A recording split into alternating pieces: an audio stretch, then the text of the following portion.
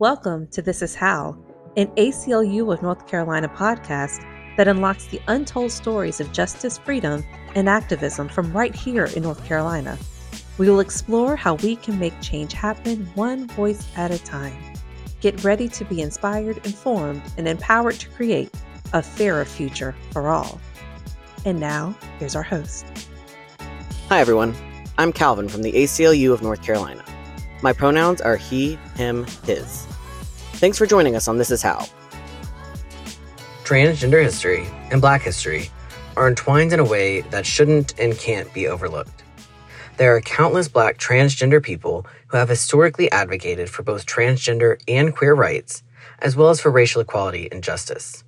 Presently, there are even more Black and brown trans and non-binary folks doing this work, and without them, equality would not be what it is today.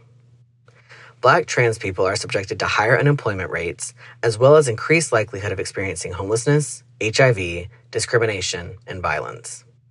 In 2020, the Human Rights Campaign found that a record number of violent, fatal incidences occurred against transgender and gender nonconforming people, with the majority of those numbers disproportionately being Black trans women.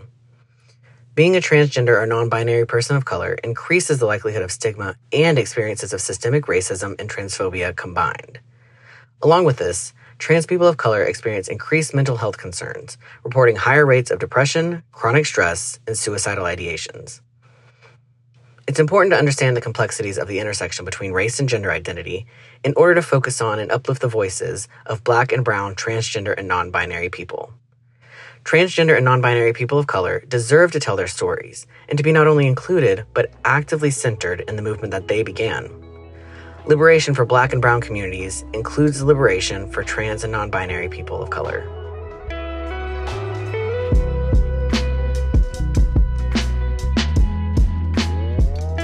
In today's episode, we are discussing the intersection of Blackness and transness with King Sage, a gender-fluffy, flamboyant trans man hailing from Detroit. King's pronouns are he, him, and he is a multifaceted, interdisciplinary storyteller, artist, and teacher known for weaving imaginative narratives that foster innovative understanding and creative expression. His creative journey, rooted in the vibrant Detroit youth slam poetry scene, blossomed into a versatile artistic career through his involvement as a performer, director, and producer.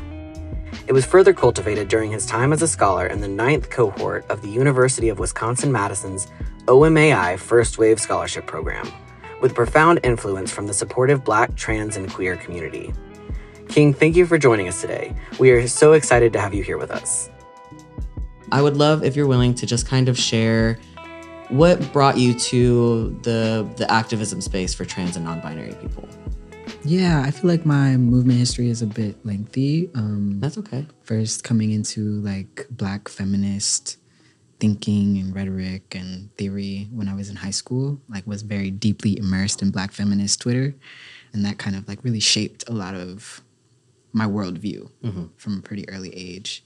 And yeah, I was in high school at the time when Trayvon Martin was killed. And so a lot of my like self-realization is really rooted in the arrival, if you will, of Black Lives Matter as a movement, as a slogan, as a campaign, and a lot of the Black feminist thinkers that were grounding that work. And yeah, I didn't really come into my queerness fully until college, and then transness also when I was in college. And around that time, it was more, I would say, kind of divorced from movement. Maybe not entirely, but for me, like it wasn't something that I thought about as like a political identity or a political aspect of myself. A lot of my organizing was still very much in the realm of the movement for Black lives and Black liberation, and also a little bit of sexual assault, domestic violence prevention work.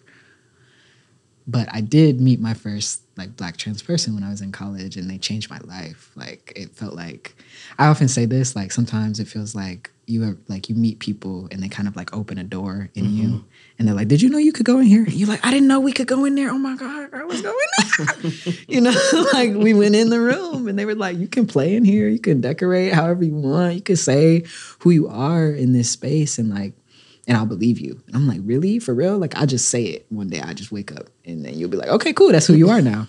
Because that's very much how they were. My friend Quasia, they were very much from the camp of like gender of the day. So whatever they woke up, however they woke up, they like fully radically consented to who their body was in that moment, in that outfit, in that time. And it was the most revolutionary shit I had ever encountered. I was like, whoa, y'all do stuff different over here. And it took some time, but I kind of like, surrendered to these parts of myself that I think had gotten covered up throughout childhood and performing the very high femme person that I once was, right?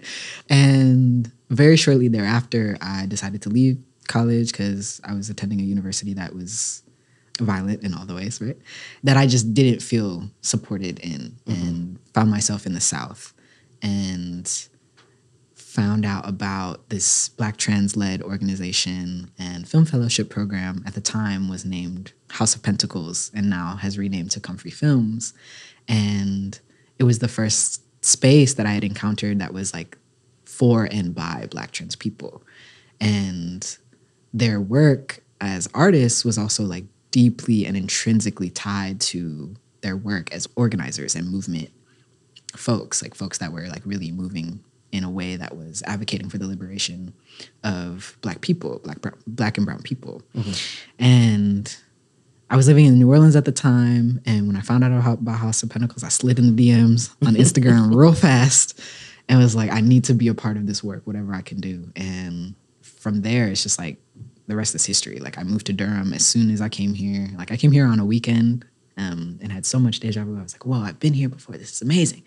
And off vibes moved, like decided that weekend that I was moving. And within a month I was here and deeply in really rooted in this work, and became a film trainer in that film fellowship program and a social media coordinator with House of Pentacles. And we went to the National March on Washington that happened in October of 2019, where a ton of trans folks and allies like marched on Washington to like advocate for ourselves, to like, be in a space of self-advocacy. And I think that's when things really started to kind of click into place.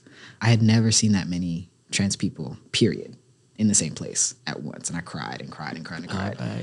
Oh my gosh, life-changing. And I feel like since then, I found myself in various movement spaces where my Blackness and my transness don't feel connected. And I think it's because of the work that I was in with House of Pentacles, being comrades with folks for about 3 or 4 years. Like, that is why I take, my gender shit. That's what I call it, my gender shit. And I talk my gender shit in any space that I'm in, because of the ways that it was proven possible to me that like it's possible to be both Black and trans, and about liberation of all our people. Before we knew that the pandemic was going to be a thing, House of Pentacles was mounting a campaign called Campaign Thrive. And Thrive stood for Trans Holistic Resurgence, Intervene, Vision, and Empower. And it was a movement that was being positioned to interrupt the violence that Black trans women and femmes were experiencing in the U.S. South, and to increase protections for all Black trans folks. Like, we were in a space at the end of 2019 kind of talking about how do we explicitly politicize HOP's work. HOP, it's short for House of Pentacles. Okay. And as we were having those conversations, we were like, okay, we need to like mobilize. We need to do a thing. And so that's where kind of out of those conversations, we gathered Campaign Thrive. And we did the first phase of that launch like right before the pandemic hit. And so it happened, and then our work pivoted super fast to like rapid response mutual aid work, where we were responding to the immediate needs of Black and brown folks in and around Durham who were like, struggling with houselessness, really needing food, emergency supplies, things like that. Folks like losing their jobs left and right. And we got grant funding to be able to disperse and redistribute.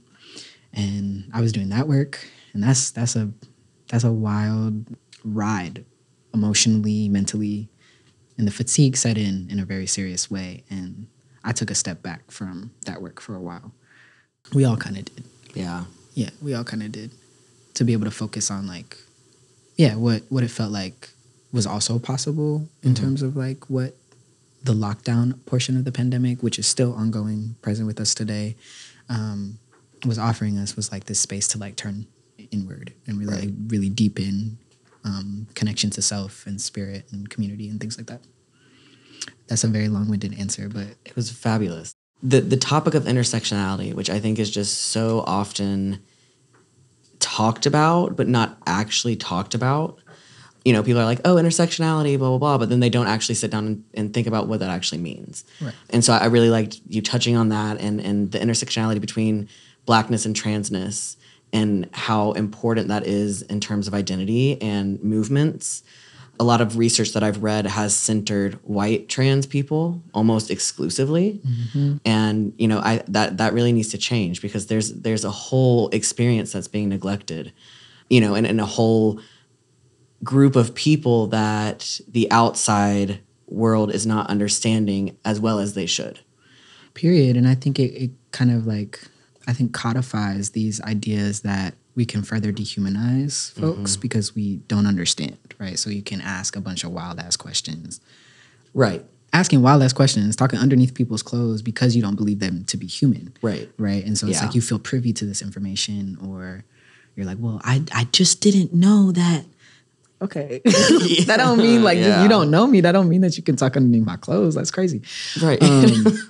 And I think to your point around like the highlighting of like white trans experiences, I think often too in Black communities, something that I've heard is like transness or queerness being painted as a white thing, right? Like, and that's not true. Like we know that historically Black communities that are indigenous to Africa like have revered queer and trans bodies, and this is like history that we are very much like generations removed from, but like revered queer and trans bodies as like spiritual leaders.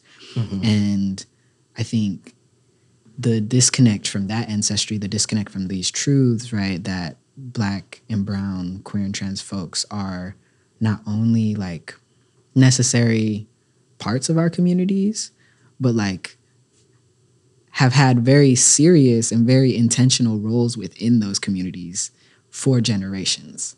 And I think it is the work of white supremacy to kind of divorce folks from that knowledge and to then placate back to us that us reclaiming, right, ourselves in this way, whether that be as a queer and trans person or as, I don't know, some other space of reclamation that like you might do as a Black or brown person, knowing that gender is the construct that is a product of white supremacy, heteronormativity is a construct that is a product of white supremacy, right? Like reclaiming yourself back from these narratives, I think is often retold to us as like, oh, you're just trying to, I don't know, associate or disassociate from Blackness, associate yourself closer to whiteness. And I think is a very like, I don't know, tense piece around what you alluded to, Jer. Yeah. Yeah. No, that makes a lot of sense.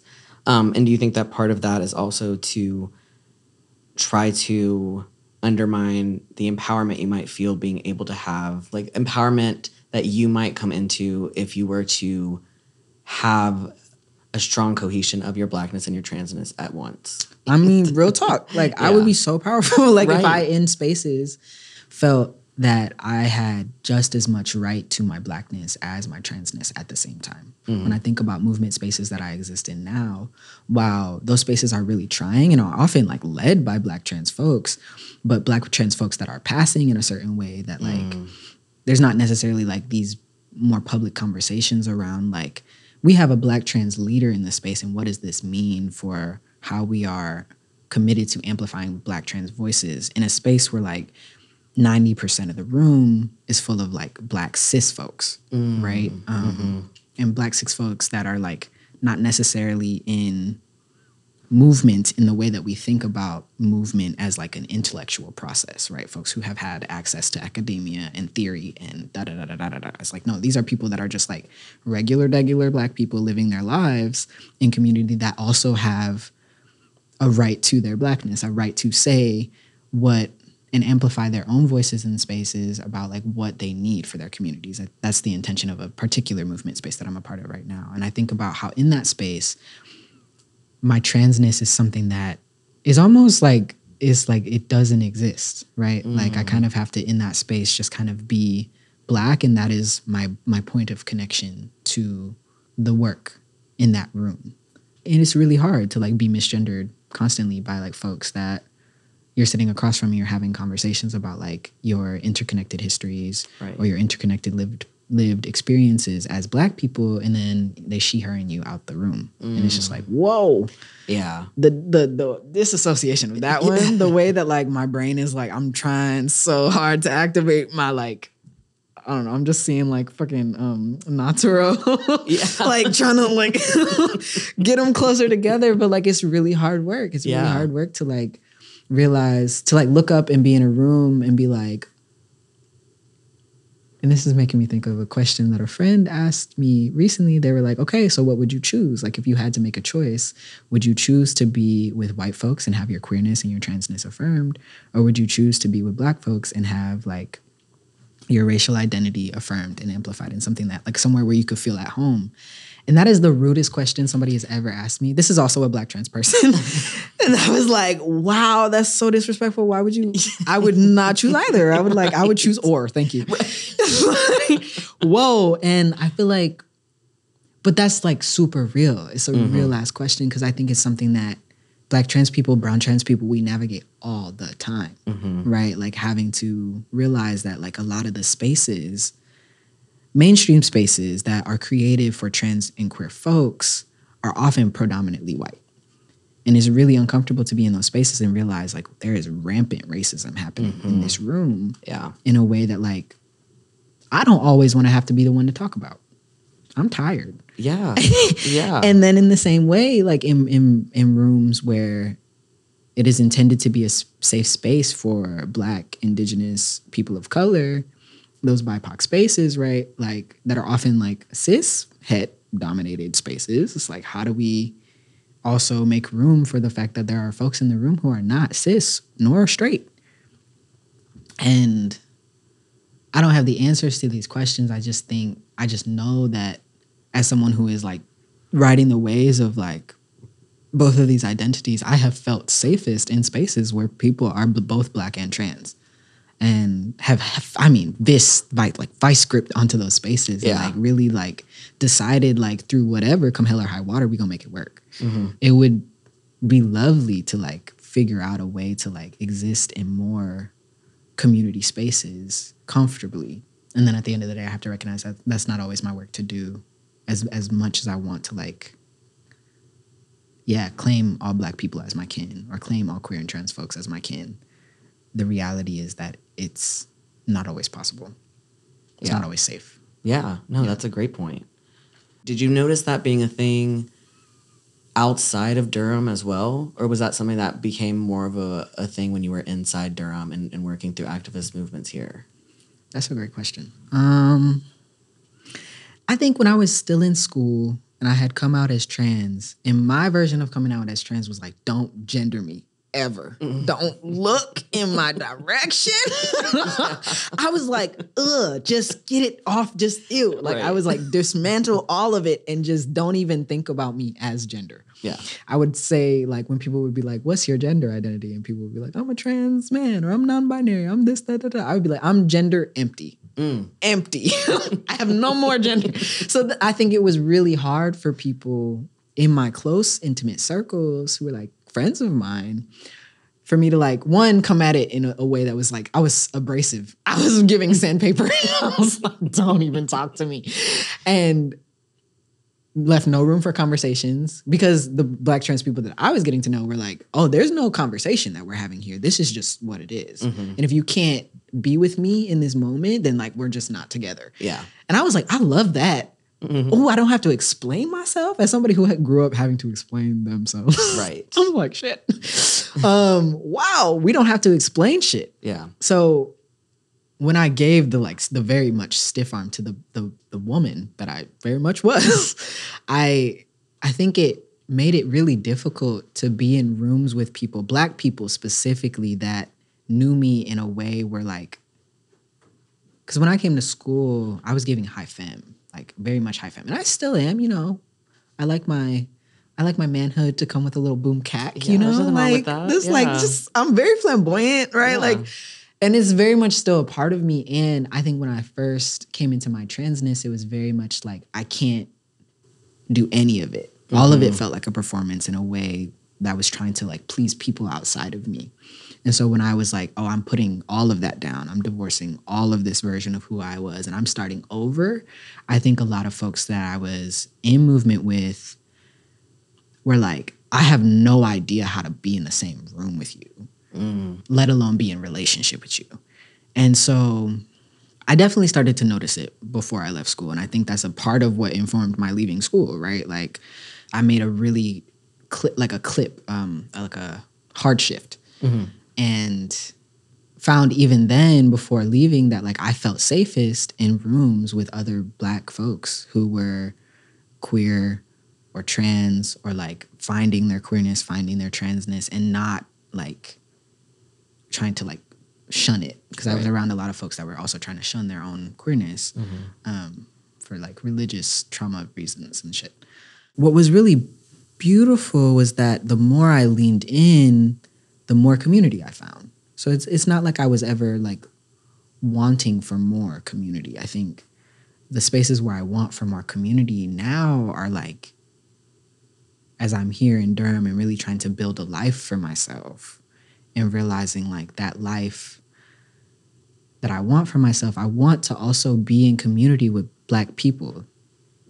Like that don't necessarily have to be queer or trans. Like I want like more people, and something that I've been really coming to admire is like everyday Black people, like regular folks that like don't need to like rely on their degree to talk about their experience of their own oppression. I think there's a lot of like classism and hierarchy inside of movement spaces. Well, this is not that conversation, but that's what I think. And yeah, I've been really missing like just the everydayness, regular Blackness.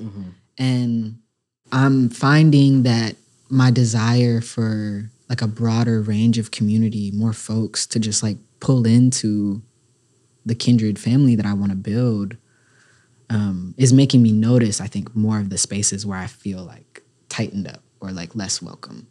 Because yeah, Durham also is like this big. Right. It's like there's 5 of us, right? Like, and so I think it gets really, really hard like when conflict happens or when like you're trying to move through relationship having that like goes beyond friendship, things that play in the world of intimacy and romance and things like that. I think it gets really hard when the space feels so limited. So I think that's maybe why I'm noticing it more now, because I'm like, wow, like it's 2 of us, it's like 5 like it's a really small, it's a really small community, and I want more from my relationships. And so I think there's a desire to like seek out new spaces to find relationships and deepen with folks.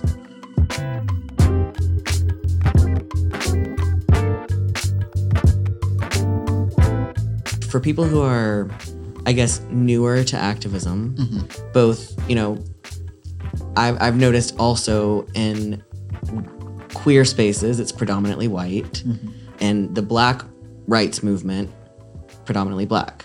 You know, there isn't a lot of overlap.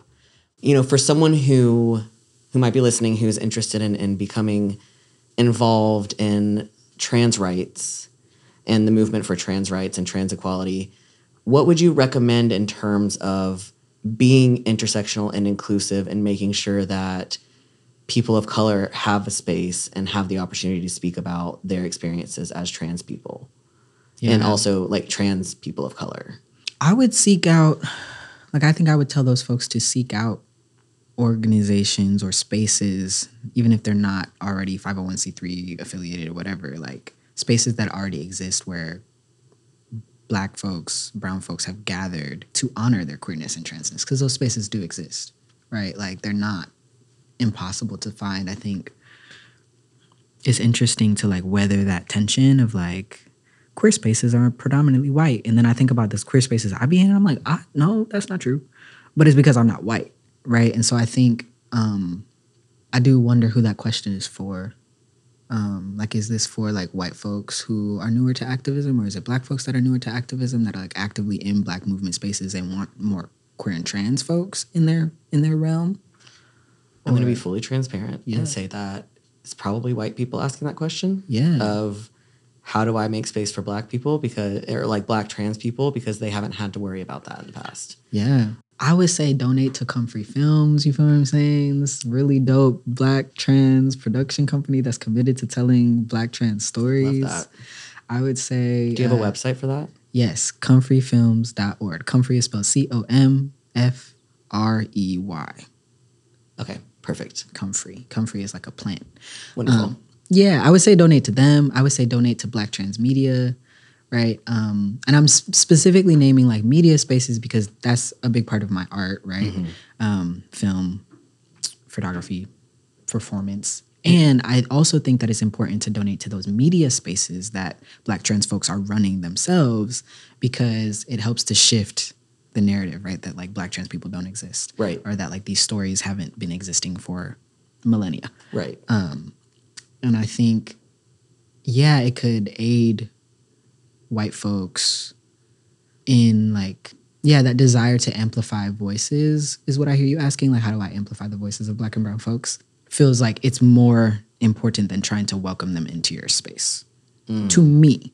Now, somebody else might think that's like different. And I also agree that like, yeah, we should probably find a way to like coexist and be together and like do that. And I do think about like the sacredness of the spaces that I've known where it's only Black trans folks present. Right. I'm also thinking about, yeah, the power of intergenerational and multicultural spaces too.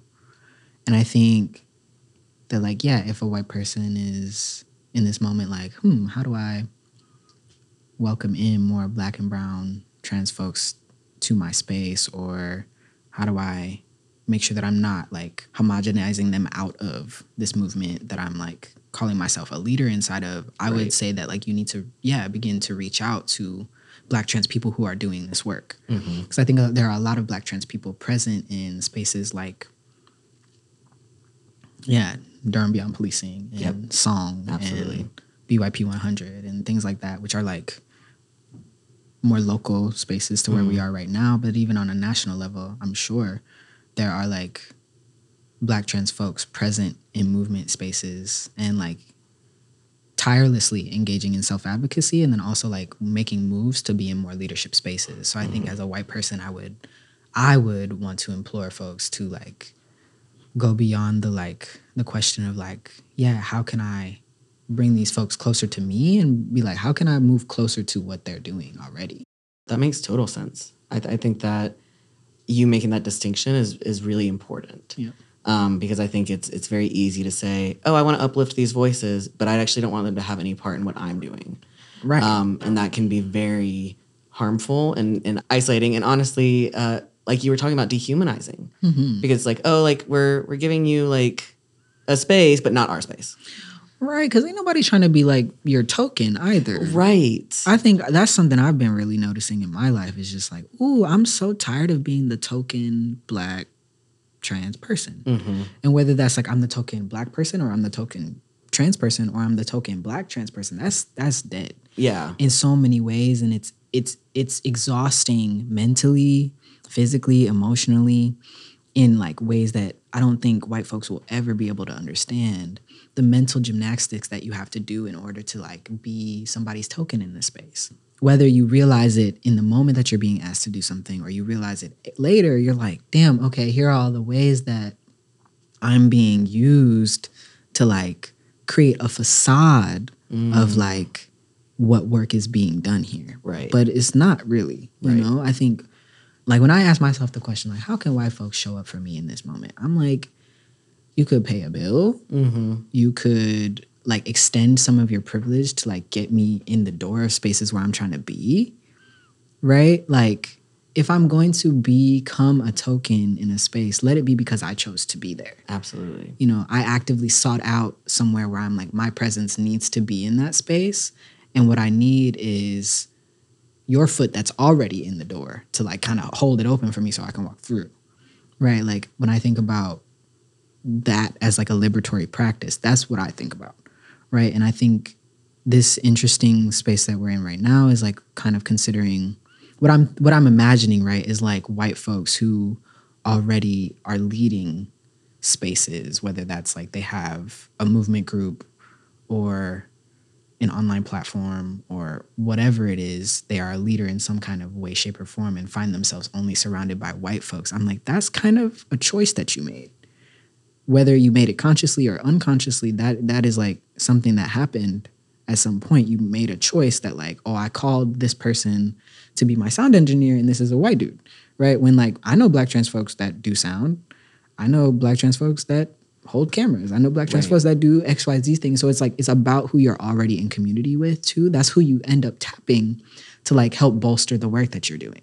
So if you're not in community with black people, if you're not in community with brown people, then you're not going to tap a black or a brown person to come be a part of your movement because you don't know them. Right. Yeah. And I think it's the same too, like when I think about like black cis spaces, like if you're not in community with queer trans people, you didn't tap a queer trans person to come be a part of your space because you don't know them. Mm-hmm. It's really, really hard to like be amplifying the voice of someone in your movement work when you don't have relationship. And I think that's the thing. That's really the things like that anchor so much of this. And I think this is why I love Durham, because this is the space. This is the city where I learned this the most and where I'm constantly relearning. Like it is relationship that employs us, whatever. Relationship is what is the catalyst for us to be able to do anything. Mm-hmm. You know what I mean? Like it is because we are in deep relationship with folks that we even think of who we think of when we like are setting our intentions for when we create something. Yeah. And so I'm even thinking about like, young folks, young queer and trans folks, it's really hard to like include them in our praxis if we're not in relationship with young queer and trans folks. It's really, really hard to like, to dream up spaces, to dream up avenues through which they can access healing and playfulness and joy amid a world that is ridden with so much terror and so much like bullshit that they should not ever have to like consider at 15, 13, 12, like madness. Mm-hmm. And it's really, really hard to like think of or imagine or create what someone that young in this world context presently might need if you're not in relationship with someone that age. It's the same thing. Like you really need to have relationships with folks to even be able to approach a conversation in which you're saying, I want to help. Mm-hmm. You cannot help where you don't have a relationship. Absolutely. Yeah. That's a fantastic point. And probably not thought about enough. Yeah. You know, and it made me think about the legislators probably do not have any kind of relationship with queer and trans youth, especially queer and trans youth of color. At all. And so don't think about the consequences or the impacts specifically on queer and trans youth of color. Mm-hmm. We were speaking about access to healthcare, and how that's already an issue for Black people in general. Mm-hmm. Like there's so much discrimination and disparity in treatment and lack of treatment, and having these laws like HB 808, which bans gender-affirming care. Mm-hmm. I'm interested in your thoughts on how that adds to the layer of health disparity on race level and then adding on top gender. Because, you know, Black women are disproportionately impacted, like in terms of pregnancy and childbirth, you know, and so when you add on like a trans individual who is also a Black individual, how that shows up. And I'm just curious about your thoughts on like what that looks like or what concerns people who are not aware of those disparities might need to keep in mind. I think on the one hand, banning gender-affirming care for trans youth directly impacts Black and brown folks on the notion that like Black and brown people don't experience pain. Black and brown people don't experience the need for care, period. That is the belief that governs our current medicine, all of the medicine. Yeah, all of the Western medicine is rooted in those beliefs. Mm-hmm. And I think, unfortunately, it would encourage a deepening or like a rooting down into the homophobia, the transphobia that folks are already vilely spewing in so many different corners and sections of our world. Yeah, my own experiences as a young person, I cannot imagine, like, one, going through, like, the intensity that is coming out at a young age. Like, before you've left the house and have that safety of distance. I can't imagine having done something like that. Yeah. And then trusting enough to say, and on top of that, on top of letting you in to this, like, deep space of my intimacy, of, like, what is most precious to me, I'm letting you in on this truth about me so that I can affirm it for myself. Adding another layer of being like, and here is what I need to feel welcome, to feel loved, to feel in my body, to feel empowered. And, like, being met with a that's not allowed kind of response, I immediately think about the impacts on folks' mental health. Yeah. That is all I've been thinking about when it comes to, like, these heinous and really insidious, like, torturous bills. Right. The desire is to, like, to again, I think, continue to, like, push forward these beliefs that folks are not human. And the reason why we call it gender affirming care is because that's what we know it is. We know that it is a kind of care that affirms not only your gender, but, like, your life. Right.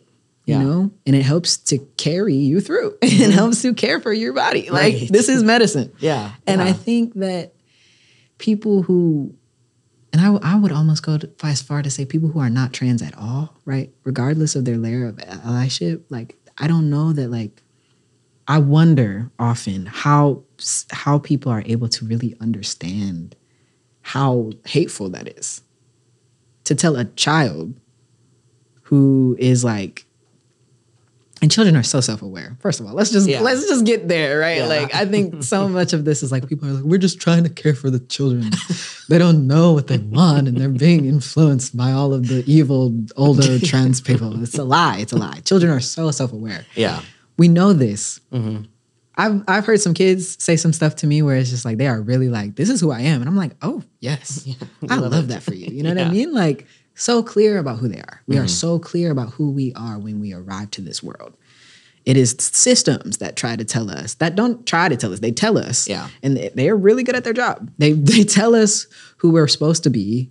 They tell us, they condition us out of that self-clarity, that awareness. So, like, yeah, to be young and in this day and age and to be clear about who you are and what you need, and then to have it, like, affirmed in your government, they're like, oh no, we don't.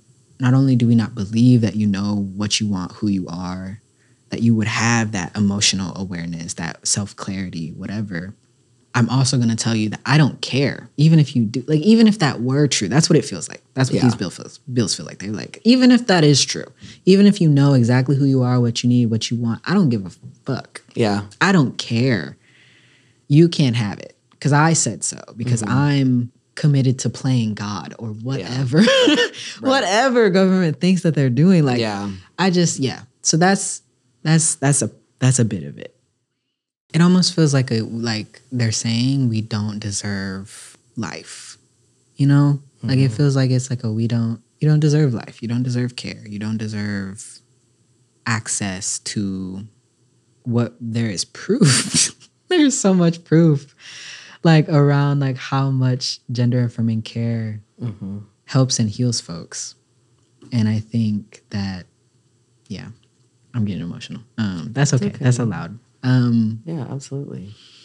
Yeah.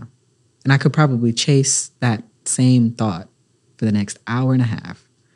At the end of the day, Black and brown folks, Black and brown youth will be harmed. Because Black and brown people are already treated as though they are not worthy of care. And so to pass a law, a bill, whatever, that says you are not worthy of care, it will only implore doctors to more doctors, nurses, whatever, whomever is a healthcare professional that, like, is not actively engaging with deconstructing the uses of white supremacy, our government being one of them. Like, it will only implore them further to, like, look at Black and brown youth who are queer and trans, or maybe don't even know or haven't arrived there yet on their journey. Maybe they have, I don't know.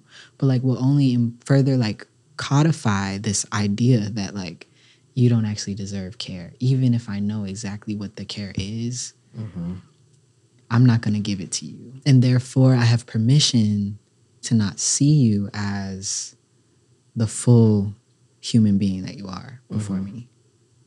Right? Like, it is more important that I deny your access because it, reaffirms power structures that were never made to serve you. Right. Those are the truths. Those are the truths of like what will happen, what has happened, what has been happening. It will just be a continuation of the same where we are. Yeah. Right. And so like, I don't know, I would really caution healthcare professionals on like following the rule. What are the rules that you're being taught? You know what I mean? I've been told some really wild shit by doctors that have nothing to do with my gender, right? But like the way that they've engaged my body as just a Black person. Right.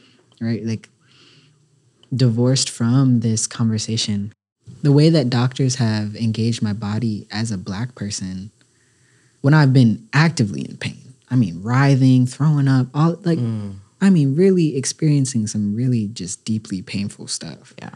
The ways that doctors have said to me, like, the most, like, throwaway sentences that made me feel like, wow, I really just spent 6 hours in your waiting room just to get here for you to tell me, like, oh, if we can't cut you open, we don't know what's going on, right? Like, to talk about my body in such a vile and visceral kind of way, like, as if I'm not actively, like, sitting here experiencing pain. Right. And so I can only imagine, I think often also because like people often talk about or assume that the pain of like transness, that the medicine that is trying to be accessed by gender affirming care is like rendered as something that's like a psychological thing or like, you know, history, like, right? You can look at history and see the ways that like trans people were like coded as crazy or like violent because of the fact that they're like, oh, my inside doesn't match my outside. And like, we should talk about this. And other people are like, that's insane. You know, like, and I just, So I feel like Western medicine is already taught not to respect pain that they can't see. Whether it's like I'm experiencing this physical pain, I'm experiencing this emotional pain, I'm experiencing an emotional pain that is becoming a physical pain, and I can actively like trace and tell you exactly how that is happening. They're not taught to like move with that kind of care. And so I think when we're saying like HB 808 is banning gender affirming care, it's not only banning like access to medicine, like testosterone or estrogen or whatever, like in whatever ways folks might need that. They're banning like also this third space of like what it actually means to care for someone's body that is having a different experience outside of your own. That's a great point. Yeah. That conversation I haven't heard yet, but hearing you speak about it, 100%. Yeah. And HB 808 just gives doctors another leg to stand on to say, oh, I'm not treating you, or I don't have to treat you the way that I should treat you as a Black trans person, or a Black person that's assumed to be trans or queer. You know, they don't stop to figure it out. They just make a judgment. You know, and I think the bigger picture is that it is going to impact more than just trans and queer Black people. And it's going to change the entire landscape of healthcare that's already been dismissive and harmful and dangerous for Black people, Black and brown people. So I think what you were bringing up is just such an important part of the conversation that more people need to be having. So I appreciate so much you being in this space and being vulnerable and being willing to talk about that, because I know that it wasn't easy, you know?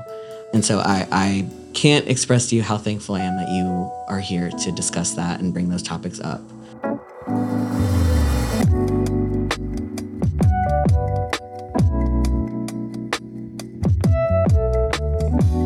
So we're going to wrap up here in a second. But before we go, is there anything else you want to share? Anything you want to talk about that we didn't touch on, the space is yours. And, whatever. If you don't have anything, that's fine. But if you do have anything, please, you're welcome to share. Something about what you just said made me think of how gender affirming care is not something that only trans people access. Right. You know what I mean? Like, I was at the doctor and this woman was like, oh, I see that you're on testosterone. Me too. I took this shot that it was necessary for this XYZ thing, and just shared with me just off raft her experience with taking testosterone shots for something totally unrelated to gender right. at all. It was just something that she needed for her body to regulate hormones. Right.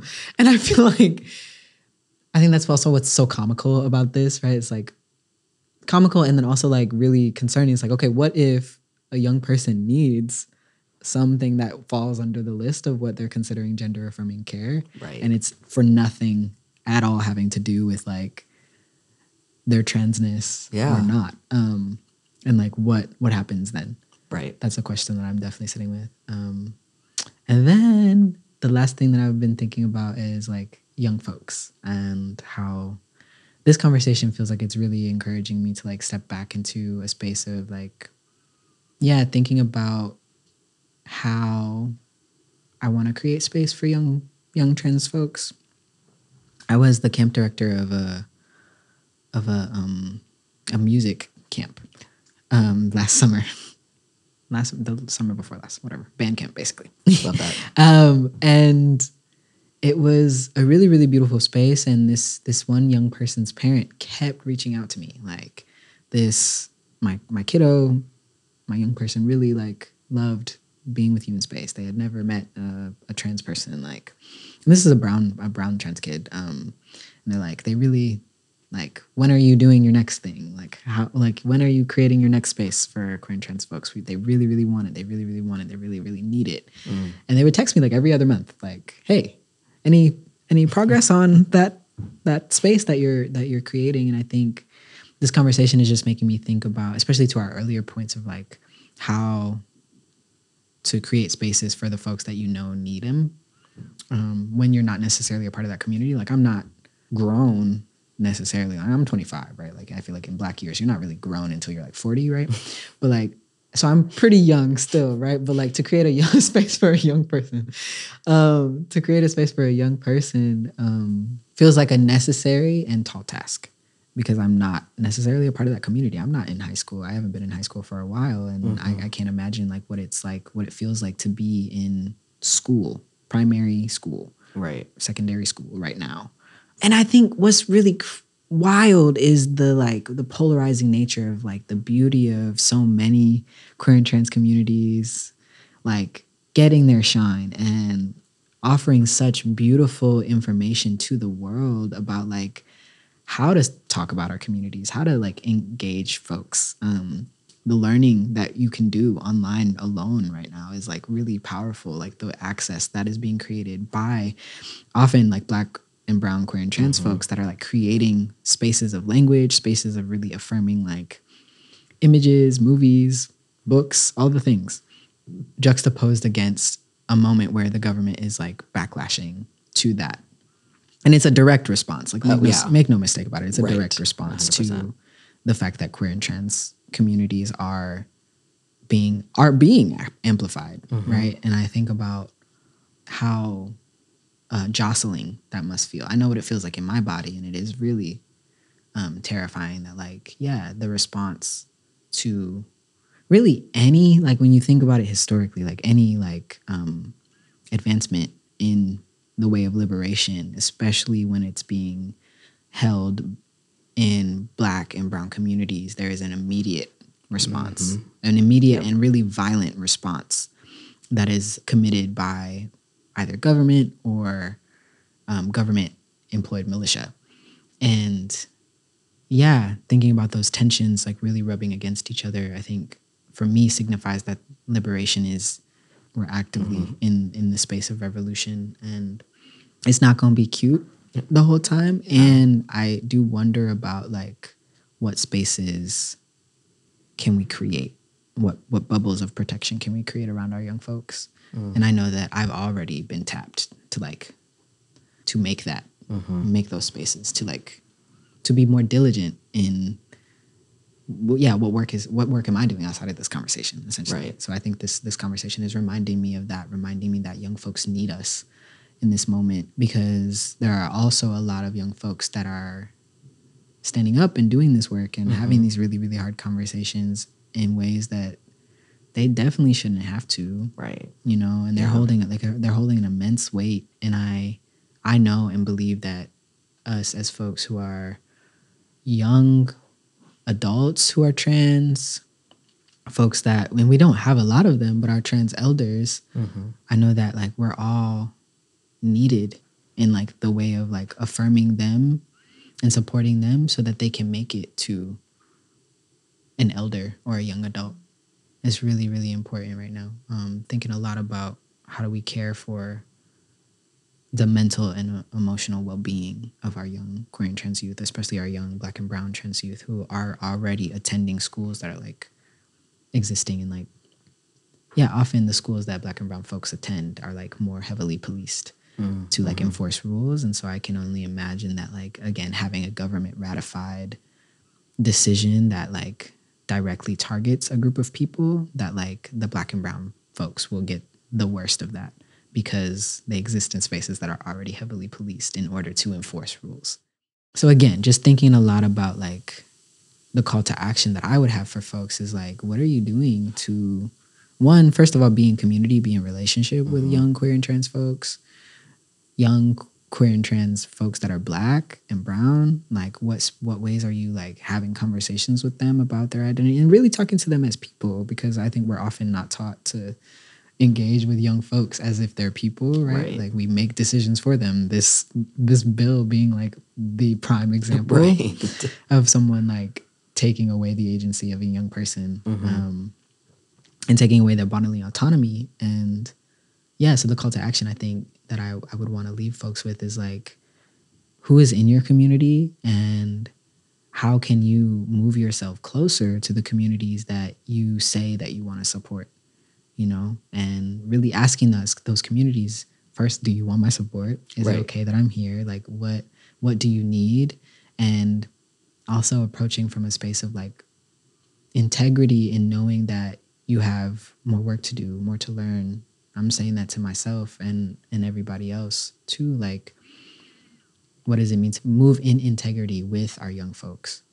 I think it requires being in relationship with them in a more intentional way, to really listen to them in a way that is clear that their government is not committed to. So how are we recommitting to them to show them that no matter what the fuck the government says, we gonna figure it out.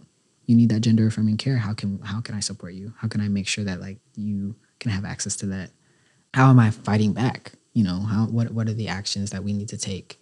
In the way of creating support groups, writing advocacy letters, things like that. I don't know. I'm just thinking a lot about what ways that we need to show up as folks who have voting power in this world. And I'm not ever the one to be you need to vote because it's our thing. That's the way. But it's important. Yeah, absolutely. Yeah. That was fantastic and beautiful. And I got a little emotional there, but wonderful. I think that was a great place to leave this. That call to action, I think, was on point, and it needs to be said over and over and over again. Period. I'm so glad you said it. Yeah. And I think that this is where we wrap up. But again, thank you so much for being here. Thank you for having me. It was fantastic hearing your thoughts and your opinions, and I can't express how much I'm happy that you're here to talk with us. So thank you for coming. Thank you for having me. And, this was amazing. Yeah, thank you for your dedication and your energy and your time. Yeah. You're amazing. So thank you. Thank you so much. Thank you, King, for joining us today and lending us your time and your voice as a way to engage in these important conversations. Your perspective and your ongoing work provide so much insight, and we are thankful and appreciative that we were able to discuss such necessary topics with you today. The ACLU stands with Black and brown communities, including transgender and non-binary people of color. The work for Black and brown liberation cannot be done without a clear focus on this community. Even today, in 2024, racism and transphobia are rampant. We need to have these inclusive, enlightening, and informative conversations so that we can take positive steps towards a safer and more liberated future for all. Knowing each other, supporting and uplifting each other, and continuing to make space for transgender and non-binary voices of color are key ways to a brighter world without oppression. The ACLU of NC is committed to holding this space and to always celebrating Black and brown transgender and non-binary communities. As we wrap up these past 2 episodes of This Is How, we encourage you to continue learning and talking about transgender and non-binary rights across the state of North Carolina. Pay attention to anti-trans and anti-LGBTQ+ legislation and politicians, and take part alongside the ACLU and other LGBTQ+ and allied organizations in the movement for a safer future for all trans and non-binary North Carolinians. This is how you, we, and all of us together fight for transgender and non-binary rights. In our next episode, we will be having a conversation about the disorderly conduct law in schools across North Carolina. We will be joined by Carlton Powell, supervising attorney for the Legal Aid of North Carolina's Rights Education Project, and Michelle Delgado, staff attorney for the ACLU of North Carolina, to discuss school resource officers, their roles, their impacts on students, and some alternative solutions for safer schools across the state. Join us next time on This Is How.